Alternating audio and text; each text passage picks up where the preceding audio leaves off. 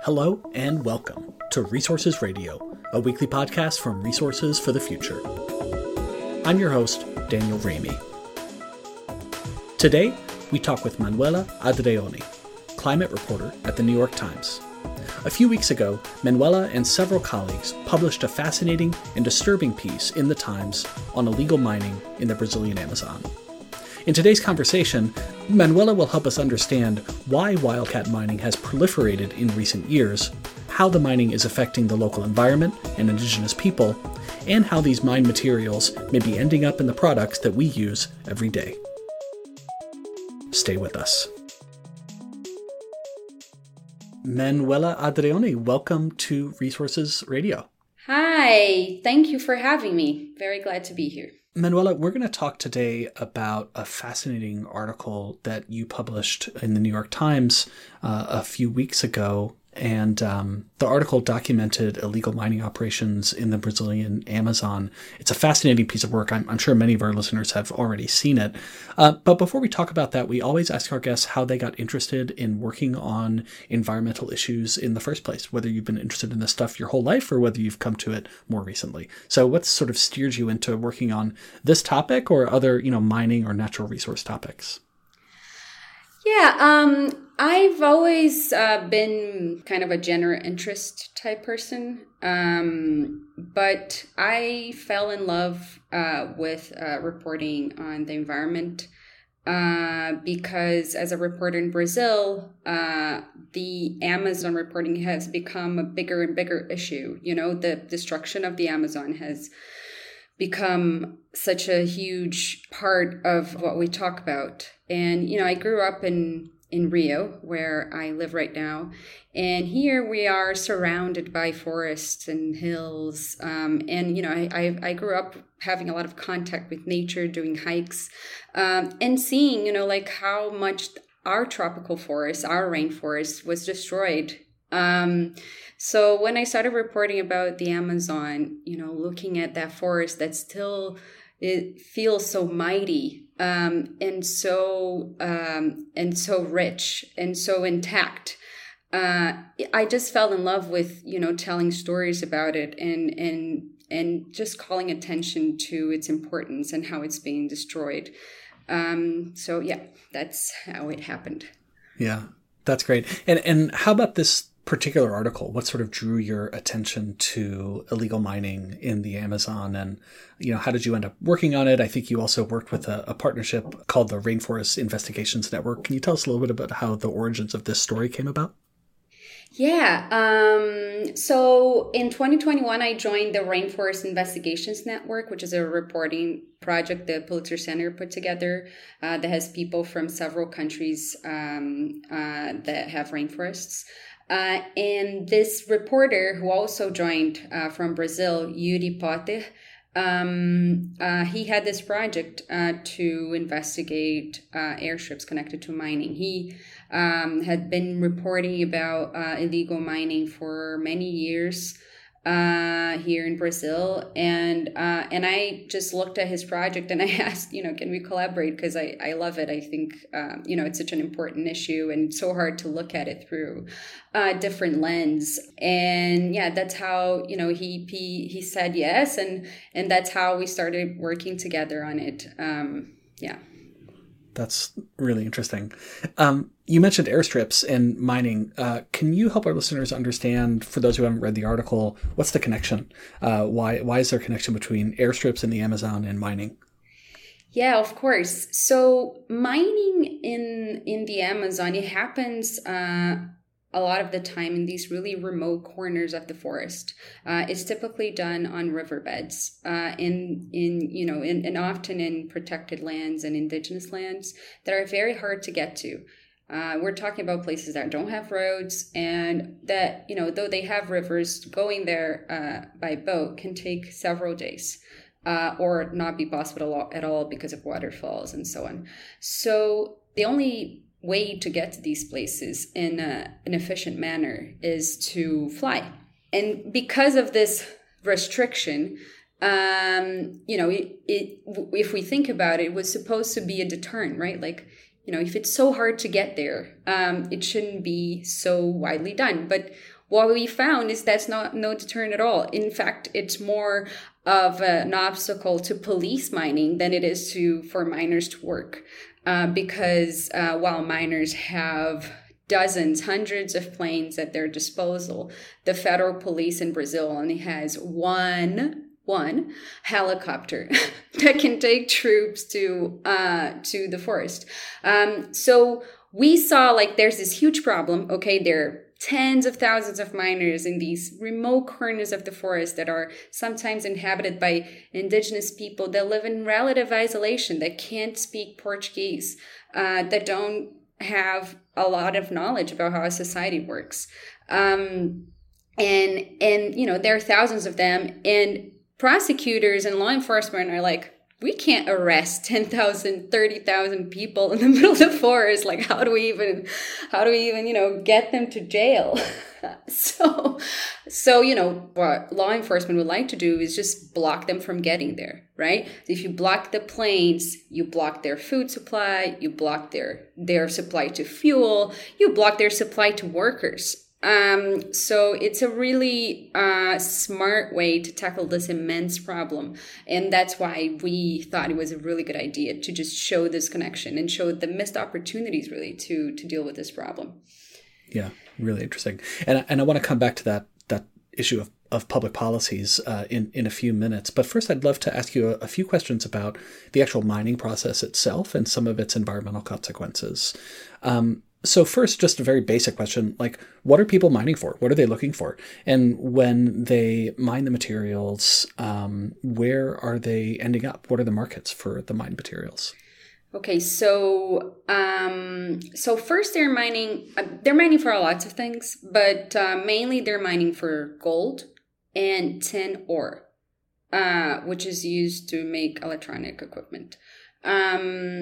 So because the price of gold has grown a lot in recent years, especially as the economy becomes less stable, people rush to get gold because that's never going to get old. So they're mainly looking for gold, which they find in most cases, they find mixed with the sand in riverbeds. And then once they extract that much of that sand, what's left underneath often is tin ore mixed with other stuff. So, they start off as gold mines, but then they become tin ore mining. It's only possible because tin ore is so valuable right now because it's really ridiculously heavy. You take a little tiny bag of it and it weighs a ton, it's super heavy. So you can imagine flying with a very a 1970s plane full of that stuff is super dangerous. So it needs to be really valuable for it to be worth it. So they're basically mining for these two things, and mostly on the rivers, which means that sometimes they have to divert the course of the river, and they destroy the ecosystem around it. But one of the biggest problems, especially with gold, is that they get these diesel pumps and they pump strong streams of water on the mud to loosen it. And then they extract that mud with another pump. And then where they're going to get is mud mixed with gold. Later on, they're going to get this mud and they're going to put mercury in it because then the particles of gold are going to connect with the mercury. And then they're going to burn that mercury.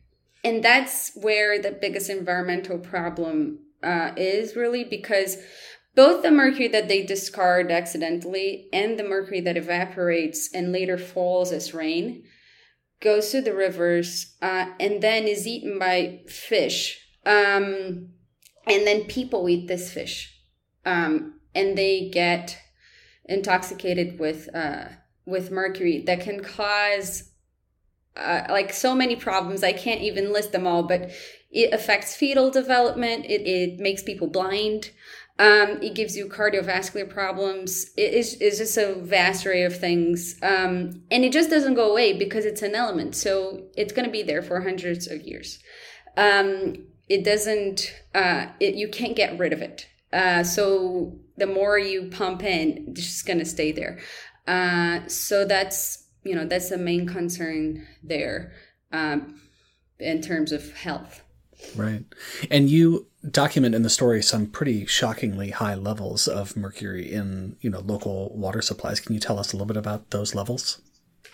Yeah, so in this one, I think it was 5 rivers. The federal police did this analysis of water in 5 rivers in the Yanomami indigenous land and found levels of mercury 8,600% above acceptable levels for human consumption. And there hasn't been a lot of research about this that is very recent, but research from like 6 years ago in villages in the Yanomami indigenous land found that like over 90% of people living in those villages had high concentration of mercury in their blood. That is also true in other indigenous lands in Brazil, like the Munduruku indigenous land, where the Tapajós River that goes through there, police did a similar analysis and found that, it was like a huge dam of mining. I don't know if you remember that Vale had, there was a big dam break here that killed hundreds of people. They mined for tin ore, but the police found that it was like that dam was breaking in that river in the middle of the Amazon, like once every 5 or 10 years. The sediment from illegal mining was so large. So this is not only affecting this river in the Yanomami land, it's affecting several different rivers in the Amazon and making thousands of indigenous people who live close to these mines very sick. Yeah. So I want to ask you about the public policy angle in just one more second. But first, kind of a markets question. Can you tell us a little bit about where ultimately these products, these tin and gold products, are being consumed, and whether there's a potential role for purchasers of these products to exert pressure or look more closely into their supply chains to try to lessen this environmental, what sounds like certainly an extreme environmental degradation. Yeah. So what we know is very disturbing, but we know very little about what happens to this gold and tin ore. So we know that for gold, that it goes to jewelry stores, it goes to tech companies, and banks. Tech companies are a minority of the buyers, but because they're more transparent, given that they have to report to the SEC where they're buying their minerals, we know a lot more about where they're buying their gold from. So we know that, for example, there are refiners from other stories that were Reuters stories and Associated Press stories that were published recently, that gold from indigenous lands in Brazil has gone through to Teslas, to Google phones, Starbucks coffee machines, through like these super complicated supply chains that have like several steps. We know this because they report which refiners, smelters they are buying their gold from. And we know from police investigations and some corporate documents where these smelters are buying gold from. Now, for tin ore, we know very little about it. My sources in law enforcement say that there are tech companies outside Brazil that are buying this tin ore, but I'm not, I just don't, I don't know yet. I'm very eager to find out, but I don't know yet where it's going. And I think very importantly, a lot of this gold, sorry, just going back to gold for a second, a lot of this gold, researchers believe that a lot of this gold goes to banks across the world, right? To just give our money value. And banks just don't tell us where they're buying this gold, right? If you think about, the Fed or I don't know, like the bank of, central banks around the world, they're getting gold from somewhere to put in their coffers to make their money be worth something. But we know very little about where they're buying this gold from because they don't tell us what their suppliers are. And researchers told me that, a huge amount of the gold that gets that comes out of Brazil and other countries is actually going to these banks. So it's a big unknown there. So there is, I think, a lot of opportunity for developed countries to pressure banks and technology companies and jewel makers to just give us information about which smelters they're buying their gold from, and to pressure the countries where these smelters are located to release information about where they're buying their gold from, because you can't stop at the smelters. They're not actually the ones that are deep in the forest mining for this gold. And the documentation they're linking the two sometimes is just hundreds of pieces of paper. They're not even, at least in Brazil, they're not even digitized. So you can imagine how hard it is for police and law enforcement to look through these and look for fraud, which abounds. So, there's a lot of opportunity to improve how these things work. Yeah, it sounds like it. Well, let's talk now about sort of federal level policy in Brazil and how that might be contributing to the problem. You talk in the story about President Bolsonaro of Brazil and how some of the policies his government has implemented seems to be kind of contributing to the proliferation of these wildcat or illegal mines. Can you talk about those policies? Yeah, so Bolsonaro, he always spoke in favor of wildcat miners, and that alone helps them out a lot, right? Because you've got a promise almost from the highest ranking officer in the country saying we're not going to go after you. And he has visited an illegal mine in an indigenous land, so he is just saying, I'm on your side, right? There were operations from the police that sought to crack down on illegal mining, where people who participated on these operations were then fired from their jobs. So the biggest policy is just kind of boycotting law enforcement. And then what you have is him trying to enact legislation to make mining in protected lands legal. The pressure to do that has increased a lot, but they haven't been able to do that yet. So it's been more of a threat than anything else. So there are these two things: just weakening law enforcement, and which is the biggest contribution to the growth of the illegal mining industry, and then trying to change legislation, which they haven't been successful in doing. Mm-hmm. When it comes to that piece of weakening law enforcement and weakening sort of regulatory enforcement, how reversible do you think those trends are if a new government were to take power that, had more of an interest in protecting these lands and reducing the environmental degradation?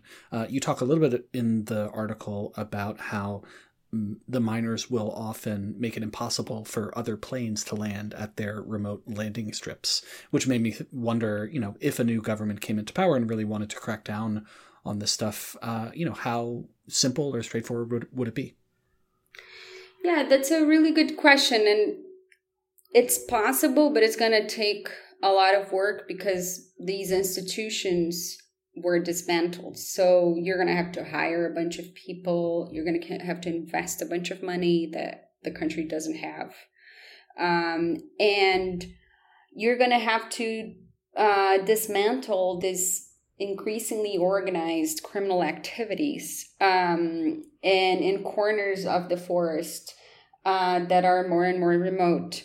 So while it is possible, but it's going to take money and it's going to take a lot of work. But, it's been done in the past. And I think it's really important to remember that in the 80s, a similar gold rush sent tens of thousands of miners to these places in the Amazon to look for gold. And then the government did a years-long operation to get them out. And then the military, which right now isn't doing much to fight illegal mining, did a lot, like they closed the airspace. They had planes with raiders looking for illegal planes. So, there are resources there are some resources to do that. And, I think though it may be expensive, political will go a long way in getting Brazil to a better place. Of course, it's not very hard to be better than it is right now. But just political will get it to a much better place than it is now. And then the government's going to have to make it a priority and hire more people and put more money into rebuilding these institutions to make them work to protect the Amazon. Yeah, that makes me think of a sort of like political economy question, which is, who are the interests that really want to see this mining continue, and how much power do they exert over political actors in the Brazilian government, whether it's in the legislature or in the executive branch? Yeah, that's a really good question. I think, not only with illegal mining, but with all sorts of environmental crimes happening in the Amazon, there aren't that many economically powerful people on the environment side. Right? We haven't, as a society, and I'm not just talking about Brazil, I'm talking about the world, really figured out how to make the standing forest be worth a lot of money. We can make it worth a little money, but a lot of money, like money you can make selling gold, we haven't gotten there yet. And that's a really difficult problem to solve that I think we just don't have the answer for, and I don't see that much work going into, by governments going into making solutions scalable. A lot of what Bolsonaro supporters always complain that, everyone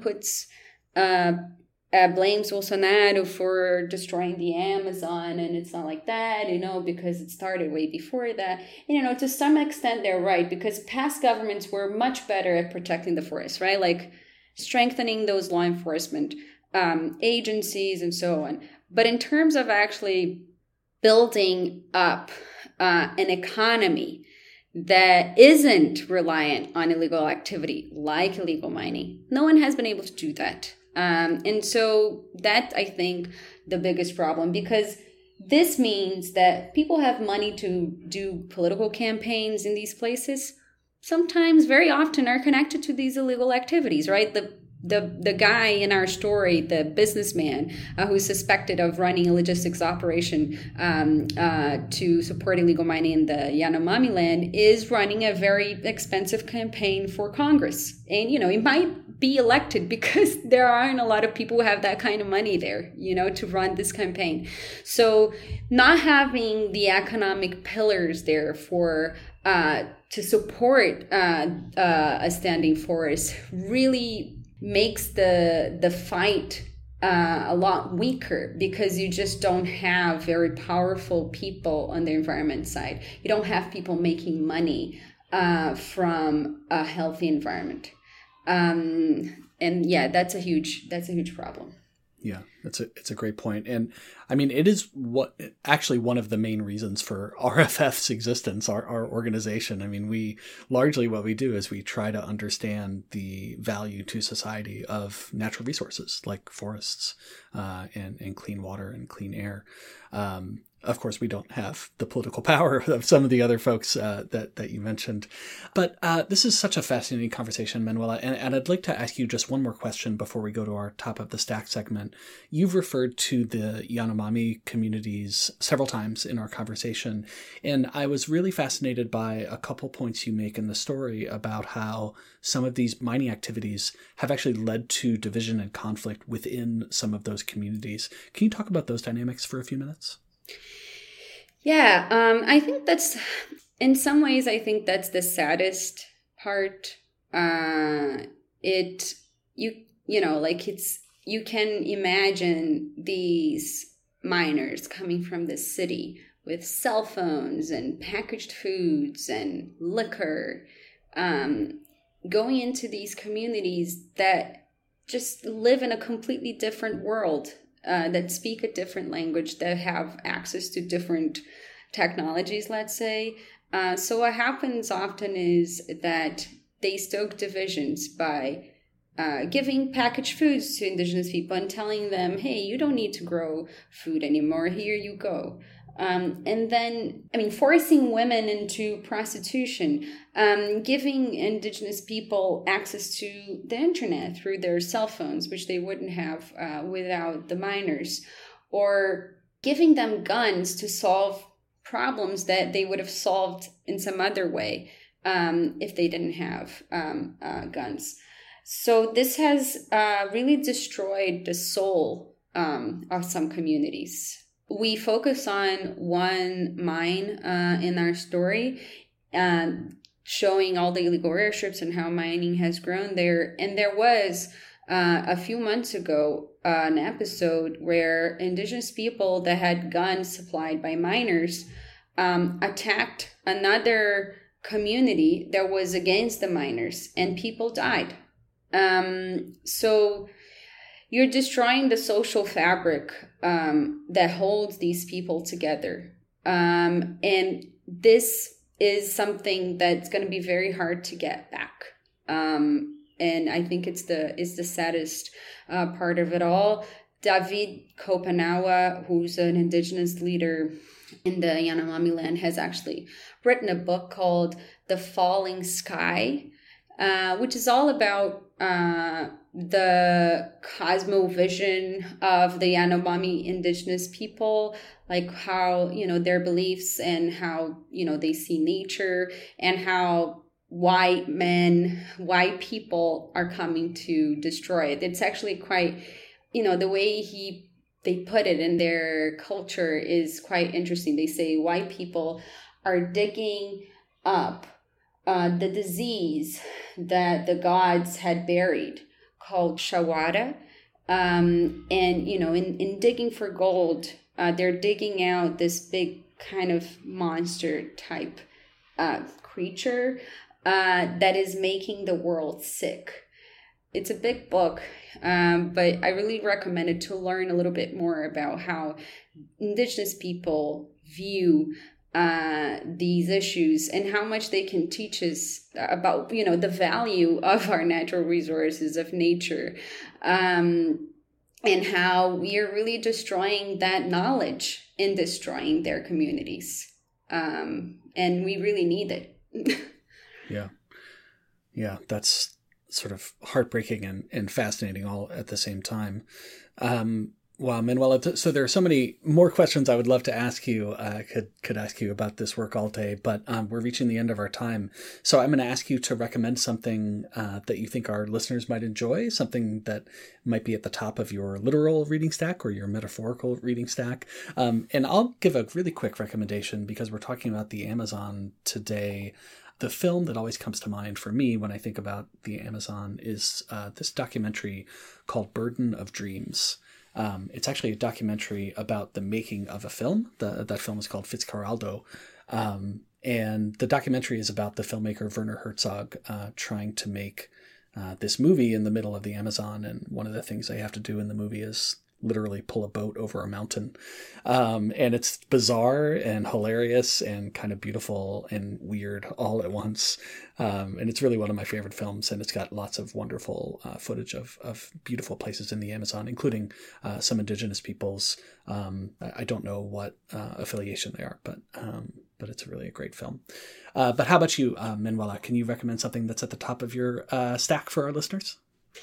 Yeah, there's this book. It's a very tiny book called Ideas to Postpone the End of the World, which was written by Ailton Krenak, who's an indigenous leader here. It's all about how the Western concept of humanity has created the environmental crisis and what the indigenous way of living can teach us to kind of tackle this crisis. It's a really, it's a good book to have on your bedside sometimes. So I recommend that one. Thank you. Sounds fascinating. Well, one more time, Manuela Andreoni, thank you so much for joining us today, telling us about your fascinating work. Thank you for coming out to Resources Radio. Yeah, thank you. Thank you for having me. You've been listening to Resources Radio, a podcast from Resources for the Future, or RFF. If you have a minute, we'd really appreciate you leaving us a rating or comment on your podcast platform of choice. Also, feel free to send us your suggestions for future episodes. This podcast is made possible with the generous financial support of our listeners. You can help us continue producing these kinds of discussions on the topics that you care about by making a donation to Resources for the Future online at rff.org/donate. RFF is an independent, nonprofit research institution in Washington, D.C. Our mission is to improve environmental, energy, and natural resource decisions through impartial economic research and policy engagement. The views expressed on this podcast are solely those of the podcast guests and may differ from those of RFF experts, its officers, or its directors. RFF does not take positions on specific legislative proposals. Resources Radio is produced by Elizabeth Wasson, with music by me, Daniel Raby. Join us next week for another episode.